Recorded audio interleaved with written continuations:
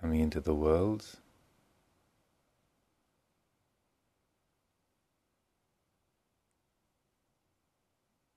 The realm of vision and colour returns.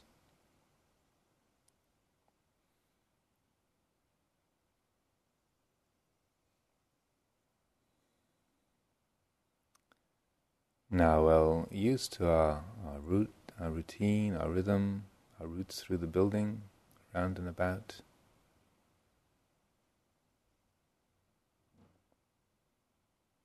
There's a familiarity to our life together, this particular community, particular gathering of beings.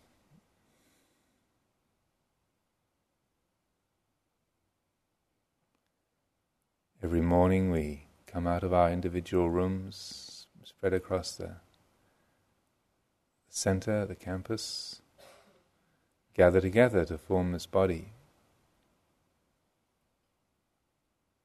And we separate out for the breakfast time and chores, walking practice, gather together again. As if this whole is just a large lung, breathing us in and breathing us out.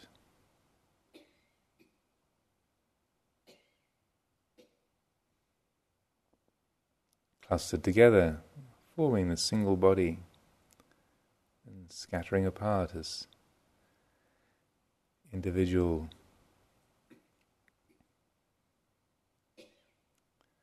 what they call relatively independent subtotalities.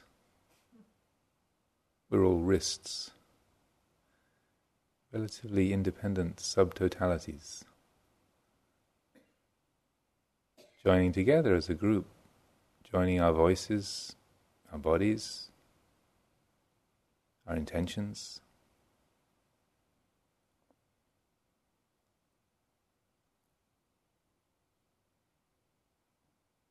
And going our separate ways.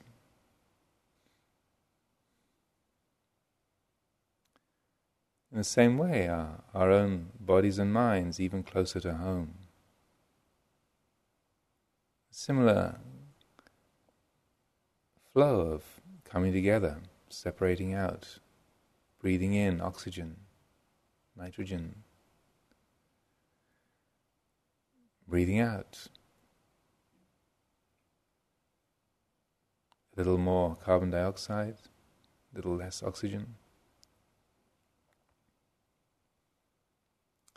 The trees breathe it in, take in the carbon dioxide, turn it into wood, leaves, and breathe out oxygen. Assimilating all the meals, cups of tea, glasses of water, since we've arrived here, taking them in, releasing them.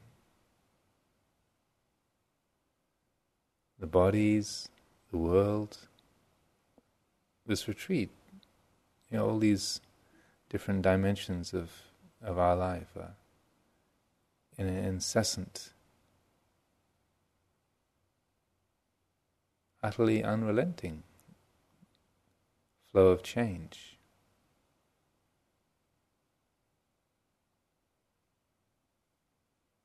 Unremitting flux.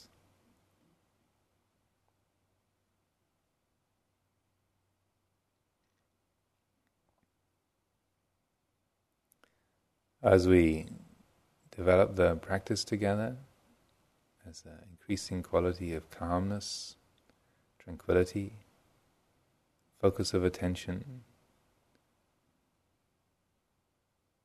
and this very quality of changingness, transiency, uncertainty,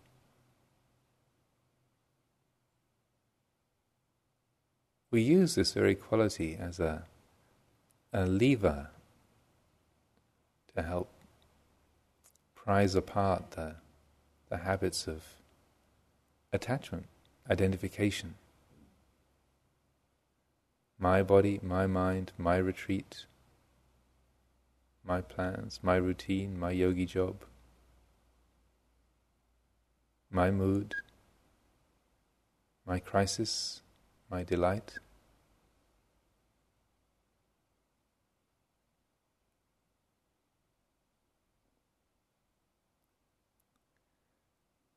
As we calm down, we can see more clearly. This is the natural result of a steadying of attention, is our innate intelligence, that in us which is able to recognize patterns in nature, that operates more easily, more clearly. Yatha bhutang jnana dasanam, knowledge and vision of the way things are. So as the quality of stability, steadiness of attention slowly develops, that's what arises from it. We start to recognize the patterns of our life, our mind, our world.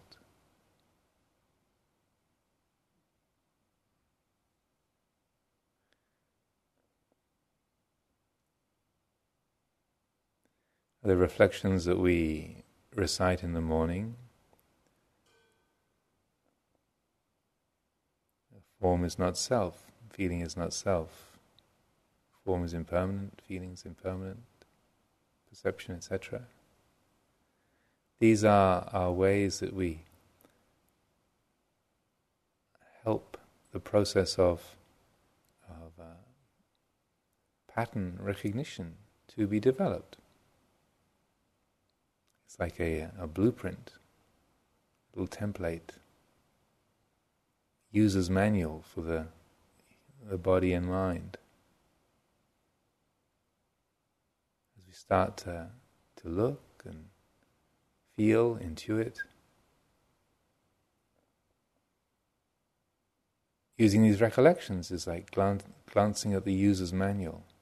Oh right, the body is changing, feelings are changing, moods are changing.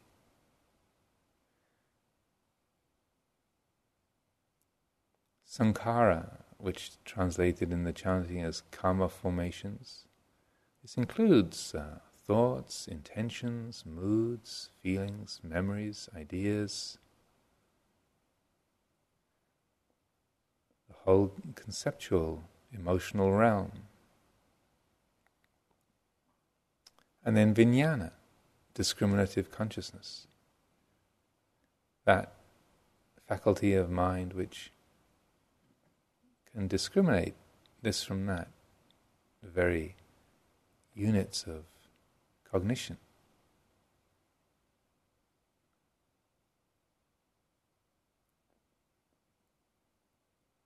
The raw basis of discerning, discriminating this from that.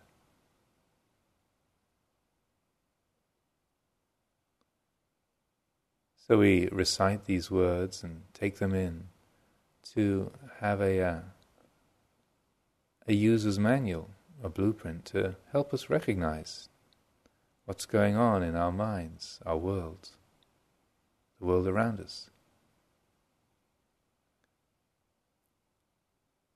So rather than thinking, oh no, I've got a cold coming on, you think, oh, anicca. There was no cold, now there is a cold. It changed. Or there was a cold, now it's gone. Changed. Sometimes we wake up in the morning and feeling quite cheerful and chirpy and going about our business, brushing our teeth. Suddenly we realize, oh, last night I was having a crisis. Oh, I totally forgot. Oh, what was I having a crisis about? Oh yeah, right, that's a real problem.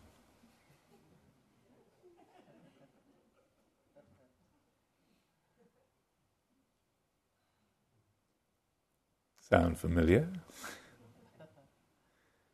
It changed.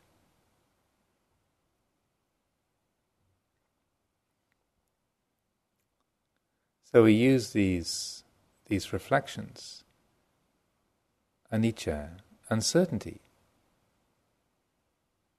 transiency, to reframe the way that our body, our mind, our world is experienced, is apprehended. Dukkha. Is this perfectly satisfactory? Can this make me happy forever?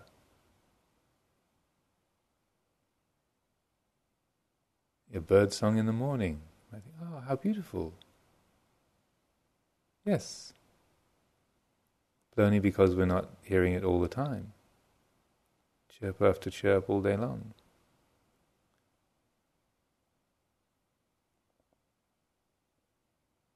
First mouthful of a cup of tea. First cup of tea of the morning. Ah, yes. Delightful feeling.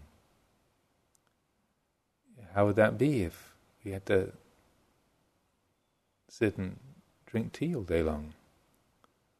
Hour after hour. With the stern eye of the authorities looking over you to make sure you didn't stop. Drink your tea. Keep going. Don't stop. But I've had 84 cups already.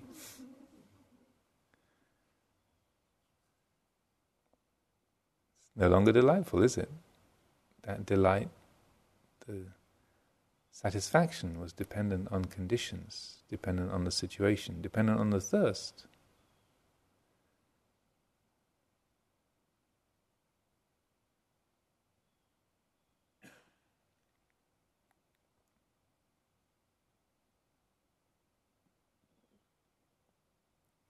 So, as we were saying yesterday, these reflections on anicca, dukkha, anatta, impermanence,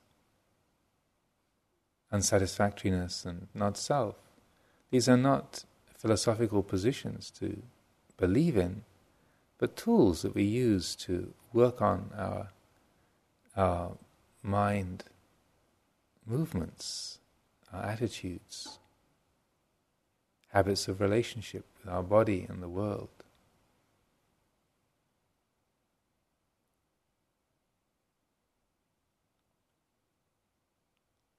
This is the essence of insight meditation, is the using of these tools as a technique.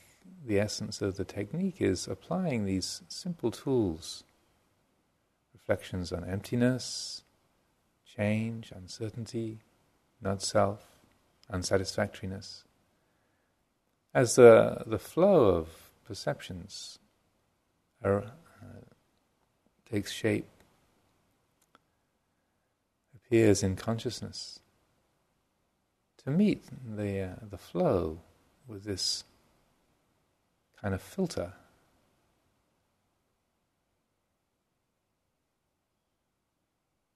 Inclining the attention away from whether we like or dislike, would say, oh, look, it's changing. Comfort changed to discomfort.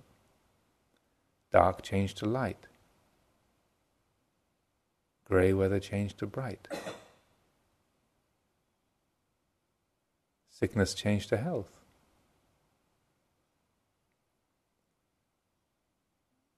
Depressed mood changed to cheerful. Clarity changed to confusion.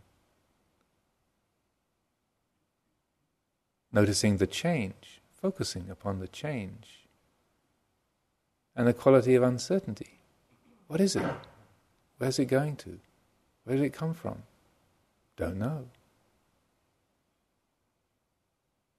Uncertain.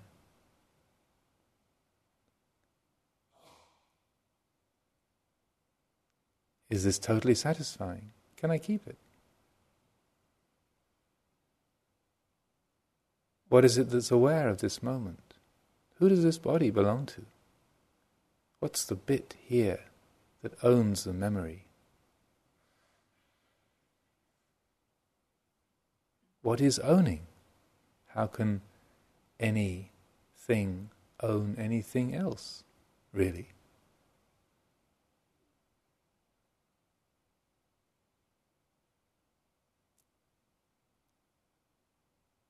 When the mind thinks, I, what's it referring to?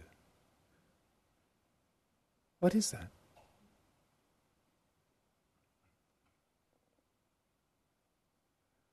So all of the multifarious different ways that we can apply these tools, the method of vipassana, or insight, is recollecting to use these tools and applying them to the flow of experience, perceptions. But the actual vipassana is not the technique, it's not the applying of the tools, it's not just the consulting of the manual. The real vipassana is the change of heart that occurs when the tool has been used. It's the, oh, aha, all right. Oh, that's different. That feeling, that quality of release, of spaciousness, unconfined awareness, that becomes apparent when the clinging stops, when the identification stops, when the habit is interrupted for a moment.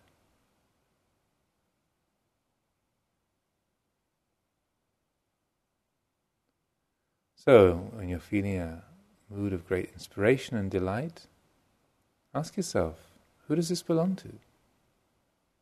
What is it that's aware of this?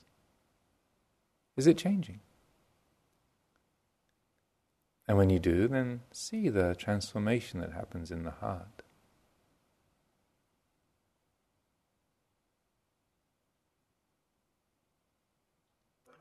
When you're feeling miserable and oppressed, on the edge of a crisis, or on the wrong edge of the crisis, already gone over the edge of the crisis.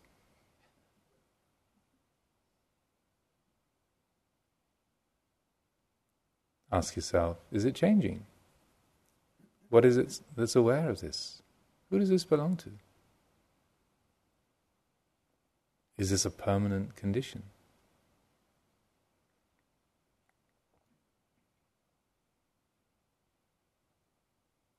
Desire object. 5 minutes ago you didn't even know it existed. Now there's the gotta have it feeling. Walk out of the room and it's gone from view and forgotten again.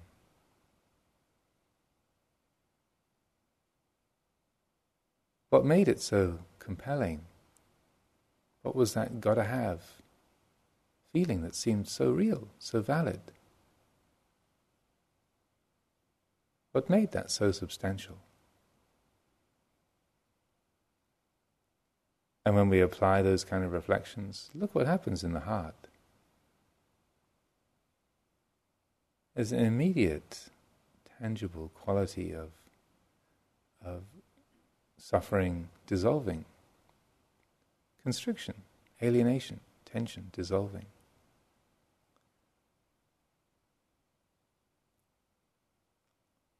The Buddha said, the greatest happiness of all is to be free of the conceit, I am.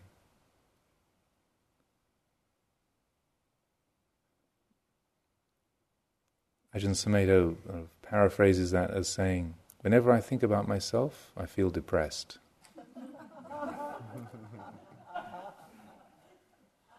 That's Ajahn Sumedho saying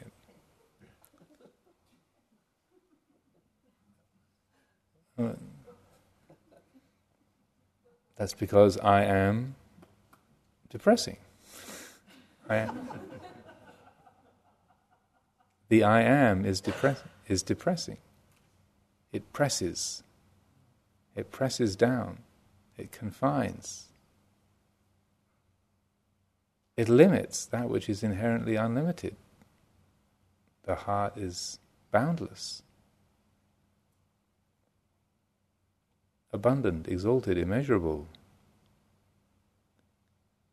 The nature of the citta, the heart, is intrinsically timeless, limitless, selfless.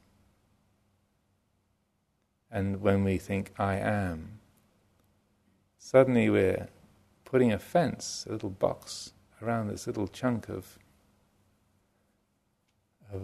consciousness, and making a huge other, a little me.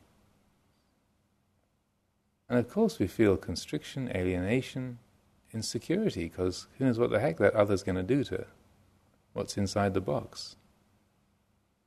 Danger.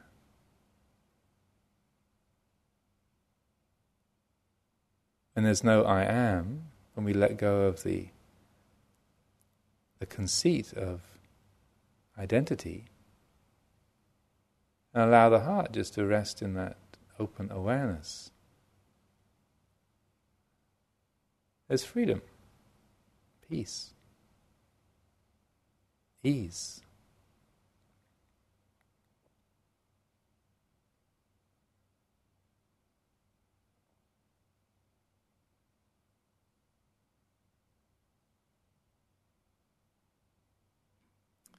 So to recollect and reflect as we develop the insight practice, the point is not just remembering the words, anicca, anicca, anicca.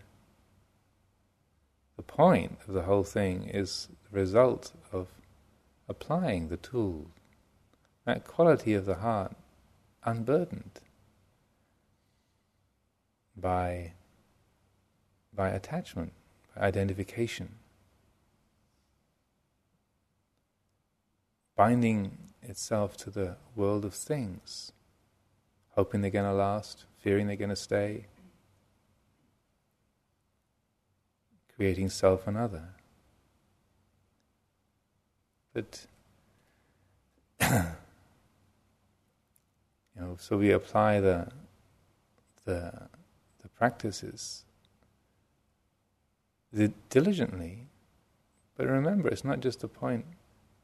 The point is not just to do the actions of the practice, capital T, capital P, but to taste the fruits that come from it, to be nourished by that. Otherwise we end up cultivating all the fruit, looking after the orchard, and then starving to death in the middle of it. Become a very good breath watcher, impermanence tracker. Anicca, anicca, dukkha, dukkha, dukkha, dukkha, dukkha. Anatta, anatta, anatta, anatta, anatta, and anatta. We can become very competent at tracking the data, but never allowing ourselves to rest in the result of breaking the delusion.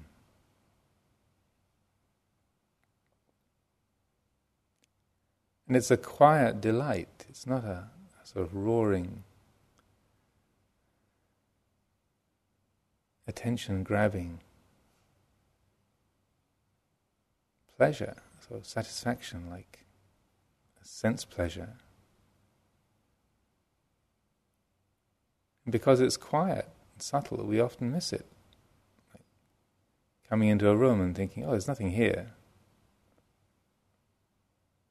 And then racing on, because there's no attention-grabbing, significant, pleasant, interesting thing there in the room. But what is in the room is space. And when you stop, allow yourself to pause. Oh, what a nice room. Allow the heart to appreciate the space, and we experience a depth of happiness and contentment that we're never going to get from discovering some interesting object, some fascinating picture or book or delicious food, interesting person. Oh, hi, good to see you. We never say that about the space in the room. Oh, hi, how long have you been here?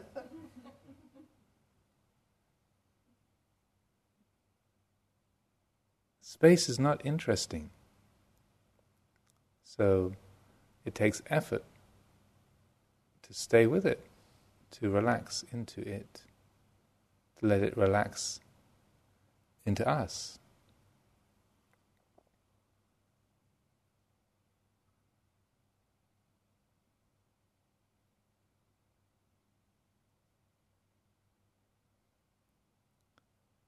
This is why in the Reflections on the Four Noble Truths,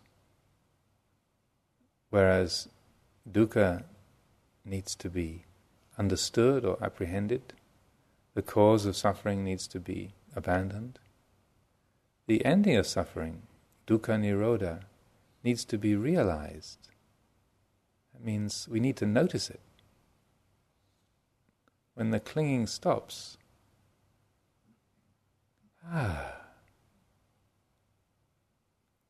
normally it's only the change from the state of clinging to not, that we, just the transmutation, we catch that, the feeling of relief, but only for about 3 seconds, 4 seconds. And then the mind goes, so, what next? So what happens when we let that appreciation sustain itself after the 3 seconds? Not just noticing the ending of suffering like when the bell goes at the end of the sitting, but staying with that quality of spaciousness and relief before you get on to the next thing.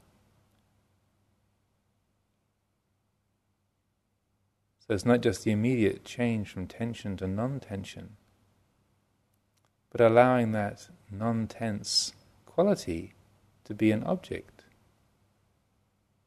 It's really hard, because our senses are tuned to the objects, things that are exciting, dangerous, edible, threatening, beautiful, ugly, smelly. Space does not grab the senses. Peace does not grab the senses.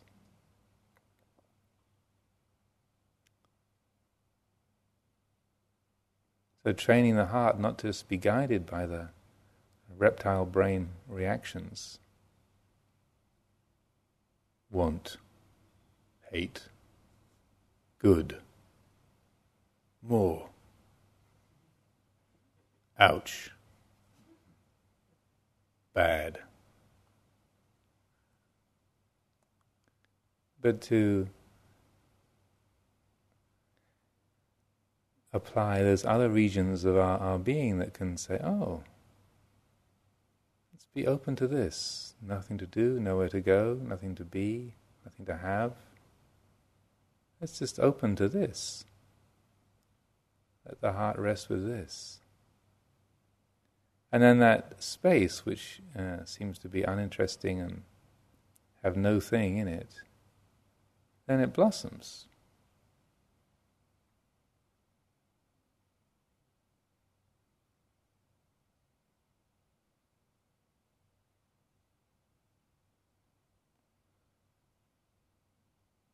You can feel the quality of the heart brighten.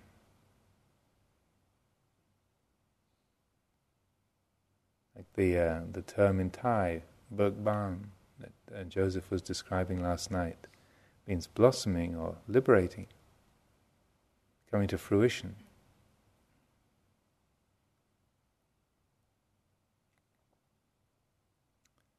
If we allow ourselves just to be open to the space of the mind, non-engagement, non-attachment, non-identification, and that blossoming is what we experience. And the peace, the happiness that comes from that is far more profound, substantial than the happiness of getting what we want in terms of a sense object or an idea or a feeling.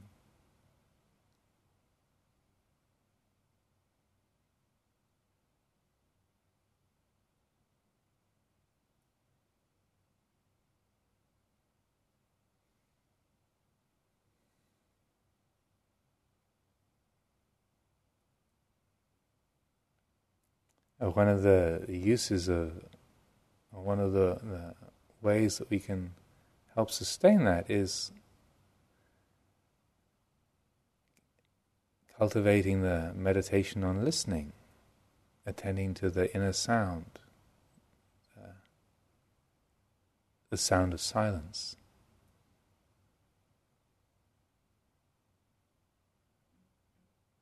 Because it's a far more diffuse, unlocated object than the feeling of the breath.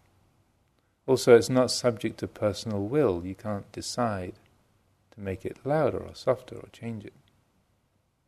Like the breath, you can decide to breathe deeply or shallow or hold your breath.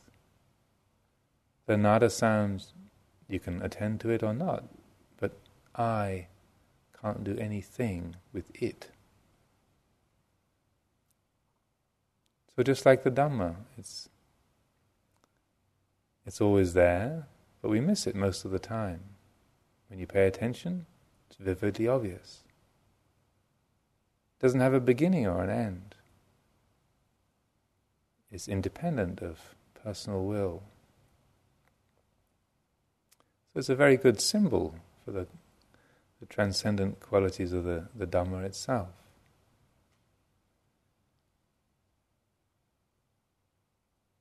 And training the heart to rest in that spacious, open quality, it can provide just enough of an object or a reference point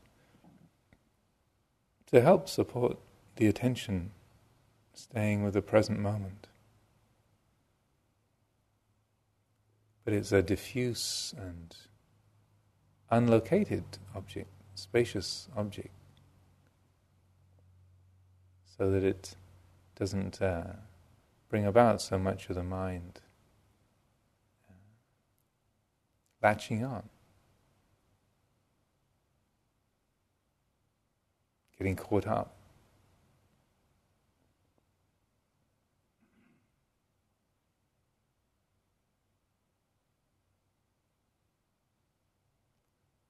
Almost as if it's like the sound filling the space, like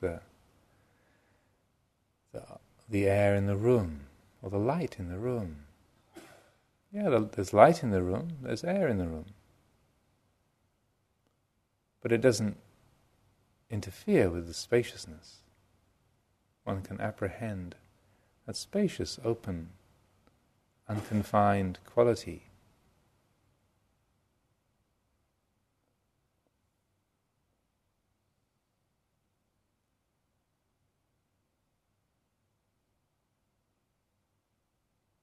So in sustaining the insight practice and developing open-hearted awareness, you'll find that listening to the inner sound can really help to support that.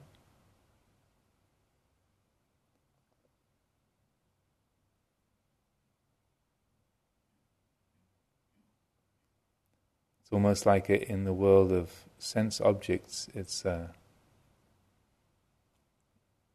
concomitant of the quality of awareness itself.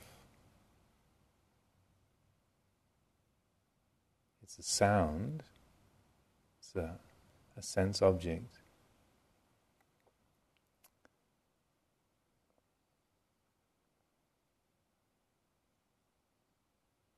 But it somehow matches a quality of awareness here in the realm of the subject. So just to let the heart rest in that peaceful, open, attending quality, listening to the world, listening to the mind, listening to the body.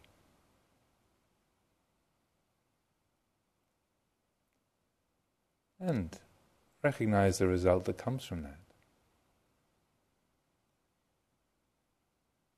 Everything comes into balance.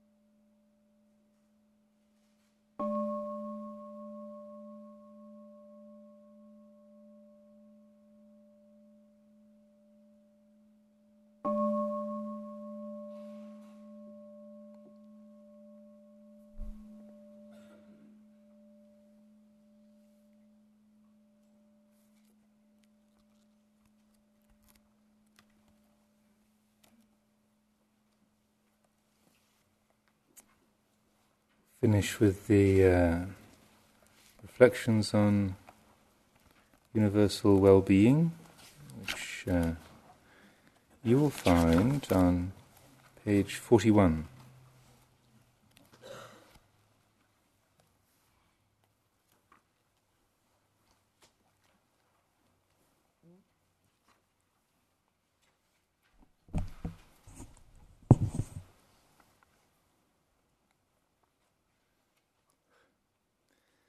May I abide in well-being, in freedom from affliction, in freedom from hostility, in freedom from ill will, in freedom from anxiety, and may I maintain well-being in myself. May everyone abide in well-being, in freedom from hostility, in freedom from ill will, in freedom from anxiety, and may they maintain well-being in themselves. May all beings be released from all suffering, and may they not be parted from the good fortune they have attained. When they act upon intention, all beings are the owners of their action, and inherit its results. Their future is born from such action, companion to such action, and its results will be their home. All actions with intention, be they skillful or harmful, of such acts they will be the end.